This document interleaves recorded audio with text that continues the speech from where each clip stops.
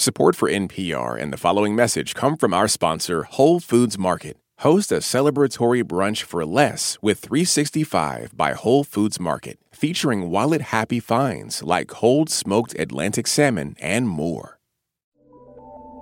Welcome to Life Kit. I'm Eric Deggans. When I began work on this episode, I couldn't help remembering this picture of a billboard I use in talks I give about the nature of racism. Now, this billboard was erected in the small town of Harrison, Arkansas, back in 2014 to promote a white supremacist radio station called White Pride Radio. The message, below the picture of a cute-looking white girl with a cute-looking dog, read, quote, "It's not racist to love your people." My takeaway, society has so effectively demonized the word that even white supremacists don't want to be called racist. Which might explain why, for people dedicated to fighting racism, simply saying you're not racist, it doesn't feel like quite enough. To effectively defeat systemic racism, that is, racism embedded as normal practice in a society, you've got to be continually working to undo racism in your mind, your personal environment, and the wider world. In other words, you've got to be an anti-racist. You may know me as NPR's TV critic, but I've also spent years exploring how systemic racism affects media and society. I've written a book about it called Race Baiter and built a TEDx talk around how to talk about race across racial lines. As a black man who speaks often on these subjects, I find race and racism is something people think they know, but often don't. At least not as well as they think they do.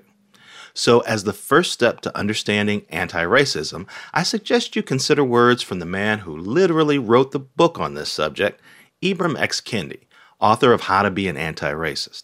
He told NPR last year that anti-racism has a simple goal. So I define an anti-racist as someone who is expressing an anti-racist idea or supporting an anti-racist policies that yield racial equity, while anti-racist ideas talk about the equality of racial groups. And I'm very deliberate in arguing that we should be striving to be anti-racist as opposed to self-identifying as not racist. The killing by police of black people like George Floyd, Breonna Taylor, and Rayshard Brooks earlier this year kicked off demonstrations across the globe and lent even more urgency to the cause of ending systemic racism. Now, more than ever, some people want to be anti-racist. But how exactly do you pull that off? On this episode of Life Kit, we're going to talk about anti-racism. First, we'll talk about internal work, how to define anti-racism and make it part of your everyday thinking, even how to recognize anti-racist TV shows and movies. Then, we'll talk about external work, presenting some suggestions on how to bring anti-racism to the wider world. That's right, it's Life Kit's look at how to be anti-racist.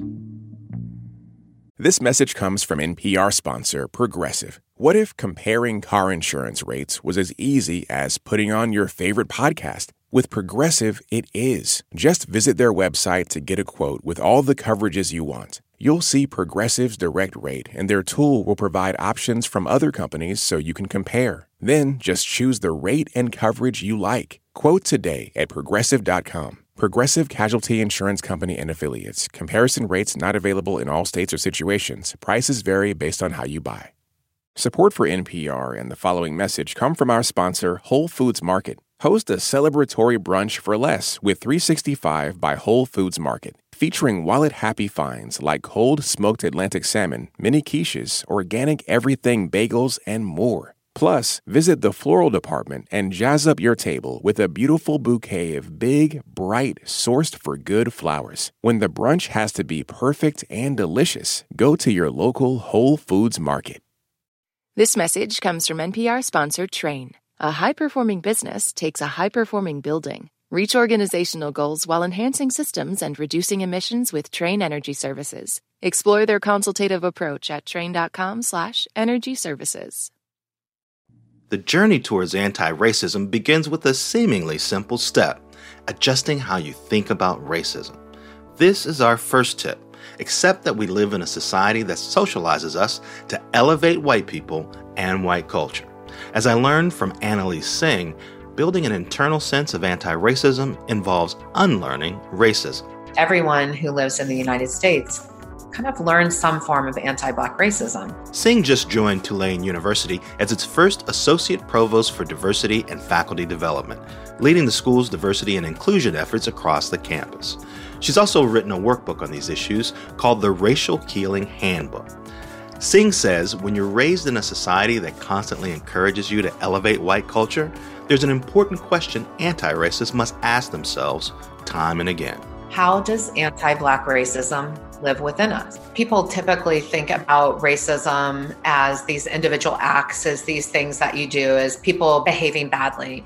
But I think anti-racism goes way beyond individual acts and really goes into behaviors that are structurally supported over time. An obvious example of this unconscious bias might be the impulse to call police when you see an unfamiliar Black person jogging through your neighborhood.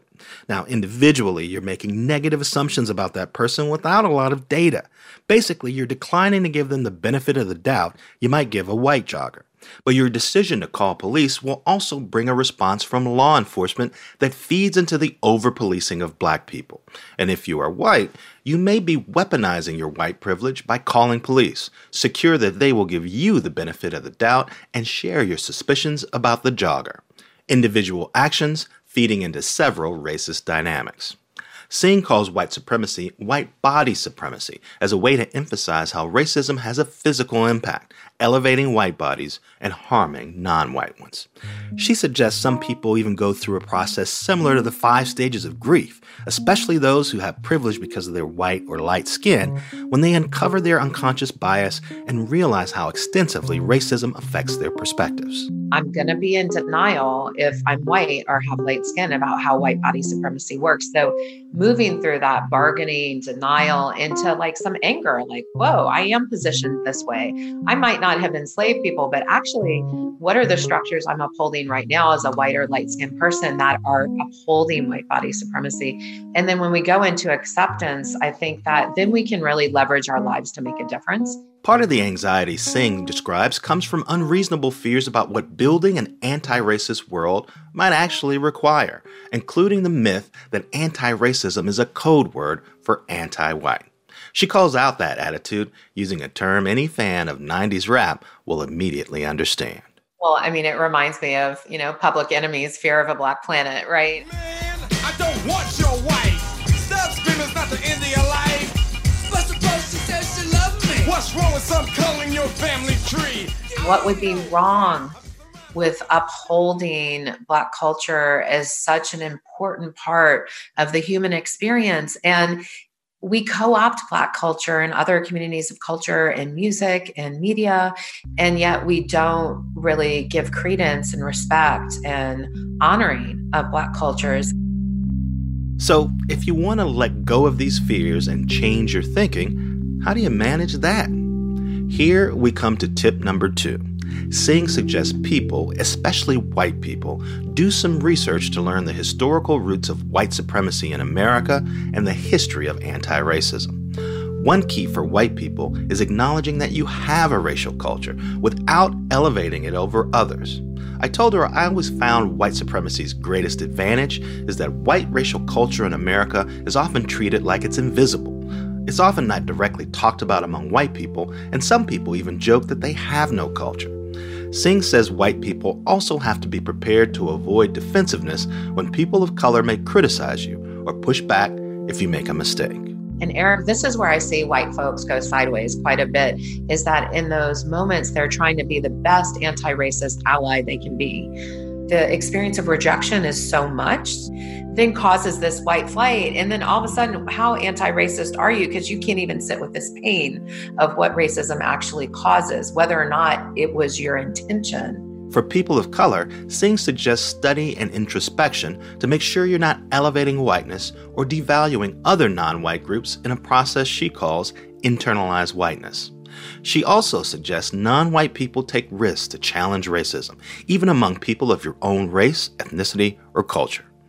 One important tip for white people, when people of color share their experiences with white privilege or white supremacy, believe them. I can't tell you how many people I've seen who claim to be anti-racist, but then when people of color speak, they're like, oh, well, they're doing it wrong, or that's one person. you have an opportunity in that moment to believe what that person is saying. They are giving you, we don't want to tell white folks the truth because it's a pain in the neck, literally.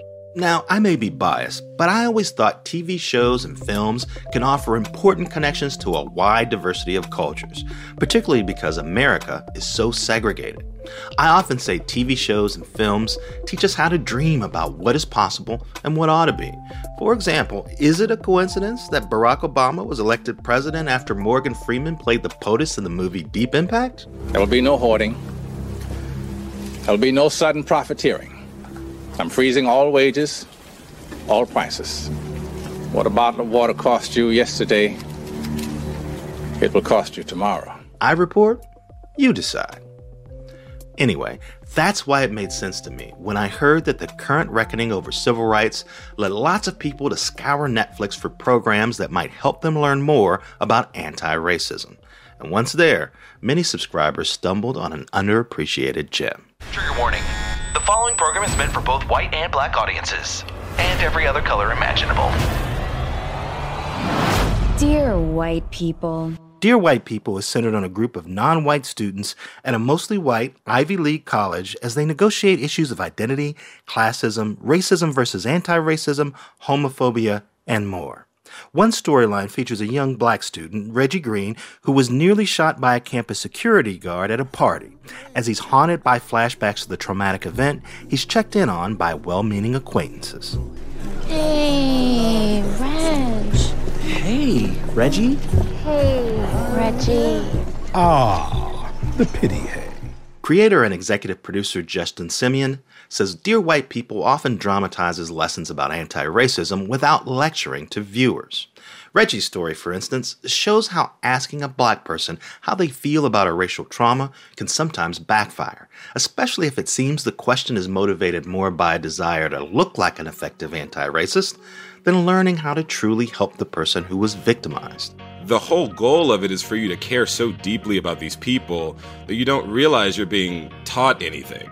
And so when you see that he had a gun pulled on him and he had this near-death experience, and now for the rest of the school year, everyone's coming up to him asking him, "Are you okay? Is there anything I can do?" Like, you understand how that's not enough. Simien says Netflix told him viewership for Dear White People went up by 600% after George Floyd's killing. And while he's happy new fans found his show, he's worried others may flock to TV shows or films with more predictable, stereotypical concepts, like feel-good stories about virtuous, near-perfect black people facing down racism in the Jim Crow South with help from well-meaning white people. Well-made TV shows and films about anti-racism, Simien says, should not offer a comfortable narrative about a white savior helping obviously deserving black people. It should be messier and much more provocative. You should feel challenged in some way by that piece because it's so subversive, it's ubiquitous, and it's systemic. And we can't see it. Racism lives in our collective blind spots. That's why it's so pernicious. So there has to be a moment in the piece where you go, oh, I didn't think about it like that. And while it's easy in today's times to feel like you know the basics of systemic racism and how prejudice works, Simien says it's important to resist that feeling. Things like racism really take a lifetime to fully grapple with and understand. Assume that you don't know everything. Because as a black gay man who has needed to vitally know these things in order to get basic, quality of life, I don't know everything. And I am constantly, monthly, daily surprised. It is like constantly realizing that the conspiracy is so much bigger than you ever thought. This leads us to tip number 3, courtesy of Simien. Seek out art centered on anti-racism that challenges you, and don't be afraid to dive into the material. Accept that this will be a lifelong process of learning and reacting. The goal, to cut through prejudices and stereotypes to finally, fully see people of color. I had a friend tell me, put it this way, that was really profound. He said, we're inviting people to see us for the first time, and it should break your heart that you haven't seen us yet, that I have to interact with you through a character version of myself because I think you can't handle my daily truth. That should break your heart. Once you've done the internal work of learning about anti-racism, studied and soaked up experiences from the right TV shows, books, and movies, the next step is to turn towards the external and consider your actions in the larger world. And that's where people like Arisha Hatch come in. My name is Arisha Hatch. I'm the Vice President and Chief of Campaigns at Color of Change. Color of Change calls itself a 21st century civil rights organization, founded in 2005 during the aftermath of Hurricane Katrina, when Black people found themselves labeled as looters and robbers while trying to survive a disaster. So many of these people, almost all of them that we see, are so poor and they are so Black. They're showing all these reports of people looting, and they are doing that, but people are desperate. And what our founders saw at that time was a real absence of Black political power. Any decision maker with power, they didn't go to sleep each night afraid of disappointing Black people. And we think about our work as giving people something strategic to do in response to the things that they're seeing in their news cycle and that are happening in their everyday world. Color of Change's actions have ranged from working with actor Michael B. Jordan to develop an anti-racism roadmap for TV and film projects to pressuring companies to stop scheduling weddings at former slave plantations. Hatch's suggestion for those interested in getting involved with larger external anti-racism actions leads to our tip number 4. She suggests people, especially white people, start with a local organization led by people of color and uplift their ideas. Part of being an ally and part of letting go of privilege is, I think, putting yourselves in situations where you may be uncomfortable, where you may have a different idea, but that you're actively working to support organizers and activists who have been thinking about these systemic problems for generations. Also, Hatch says to be an effective anti-racist, you must assess your own power.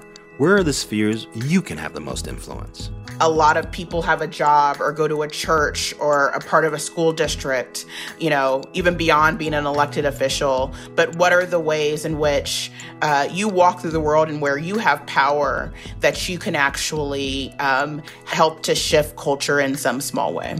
Beyond the obvious strategy of confronting family and friends who may be racist, do you find opportunities to spend your money with non-white-owned businesses? When you sit down at a PTA meeting at your child's school, which parents do you speak with and get to know? At work, are you considering how procedures or strategies may advantage whiteness? And are you helping to challenge them? If you or a relative has a rental property, are you making sure you consider applications from non-white people? These are ways you can make a difference in your own environment, where you have power. Of course, white allies want to avoid the problem known as white centering, where they see their racial point of view as best or normal, valuing their ideas over those from people of color. But there's a flip side to that notion. White allies also have to be careful they're not robbing their organizations of their expertise by not speaking out when necessary. That's something Lisa Dugard, executive director of the Public Defender Association in Seattle, found out from a client. Dugard, who's white, recalled a moment when she was reluctant to contradict people of color regarding an element in one of her cases. And then her client, who was Black and also her friend, spoke up and said, if you didn't see and understand things that I didn't already see and understand, I wouldn't need to be talking to you. I'm talking to you because I am hoping you will share things that I don't see. And so if you're withholding something that you have to contribute to this, that's not what I need as a friend, and that's not what I need from a lawyer. Dugard says it can be complicated for white people seeking to get involved with anti-racism work. She urges white people to be aware of the wide range of views Black people may have about issues and make sure they're not excluding perspectives. People need to be conscious of not having the effect of silencing other people whose experience is legitimate and whose insights are real and important. Dugard received a MacArthur Genius Grant in 2019 for her work on criminal justice reform. In 2011, she helped develop a program called the Law Enforcement Assisted Diversion Program, also known as LEAD. LEAD pulled together a coalition of police, prosecutors, civil rights advocates, public defenders, and others to find new ways to handle people, often people of color, who kept cycling through the criminal justice system over petty offenses. They found, after 3 years, people in the program were 58% less likely to be arrested. Dugard says Leeds shows it was possible to bring together groups that had previously opposed each other on issues of policing and criminal justice. Creating such a coalition required focusing on common goals, building trust, and believing that the partnership was possible in the first place. What we all learned from that is that there is reconciliation possible when you genuinely make space for everybody to share what they are about, what their fears are, what their suspicions are, and then things just go really differently. In this work, I guess optimism always helps. So what are our big takeaways about how to be anti-racist? Tip number 1, accept that we've all been raised in a country that elevates white culture. Being anti-racist will mean challenging those notions inside yourself. Tip number 2, learn the history of racism and anti-racism, especially in America, to educate yourself about the complexities of the issues you'll be confronting. Tip number 3, seek out books, films, and TV shows which will challenge your notions of race and culture and dive in deeply, learning to see anti-racism in new ways. And tip number 4, find local organizations involved in anti-racism efforts, preferably led by people of color, and help uplift their voices and ideas. This takes a lot of energy and can feel overwhelming. And it doesn't help that one way systemic racism works in America is that it encourages people to accept the status quo and reject many anti-racism ideas as too extreme. But there's no better feeling than really making progress on working to build a better world. After all, the stakes are high. We need to take care of ourselves and one another. And these tips offer great ideas for starting on a long and rewarding road. Above all, Color of Change's Hatch suggests keeping one optimistic thing in mind. This is what winning looks like and feels like, that the moral arc of history is on our side, and that we are getting closer and closer every day to a culture that actually embraces the beauty and creativity of Black people in our lives. For more NPR Life Kit, check out our other episodes. I've hosted one about how white people can understand their role in racism, and another one on how to pick the right TV streaming service. You can find those at npr.org/lifekit. And if you love Life Kit and want more, subscribe to our newsletter at npr.org/lifekit newsletter. And here, as always, is a completely random tip. This time from Luis Arjona. To calculate tip, you can take the total amount of your check, move the decimal over one digit to the left, and that'll be 10% tip. Then you can double it for 20%, or take half of the 10%, add it to the 10%, and you can leave a 15% tip that way. If you've got a good tip, leave us a voicemail at 202-216-9823, or email us a voice memo at lifekit@npr.org. This episode was produced by Audrey Nguyen. Megan Kane is the managing producer. Beth Donovan is our senior editor. Our digital editors are Beck Harlan and Claire Lombardo, and our editorial assistant is Claire Schneider. Special thanks to Marcia Davis. I'm Eric Deggans. Thanks for listening. With civil unrest, the pandemic, and the economic crisis, you want to know what's happening right when you wake up. And that's why there is Up First, the news you need in about 10 minutes from NPR News. Listen every day. This message comes from NPR sponsor Discover. Tired of not getting a hold of anyone when you have questions about your credit card? With 24/7 live customer service from Discover, everyone has the option to talk to a real person. Limitations apply. See terms at discover.com/creditcard. This message comes from NPR sponsor Charles Schwab with their original podcast, Choiceology. Choiceology is a show about the psychology and economics behind people's decisions. Download the latest episode and subscribe at schwab.com/podcast. This election season, you can expect to hear a lot of news, some of it meaningful, much of it not. Give the Up First podcast 15 minutes, sometimes a little less, and we'll help you sort it out, what's going on around the world and at home. 3 stories, 15 minutes, Up First every day. Listen every morning wherever you get your podcasts.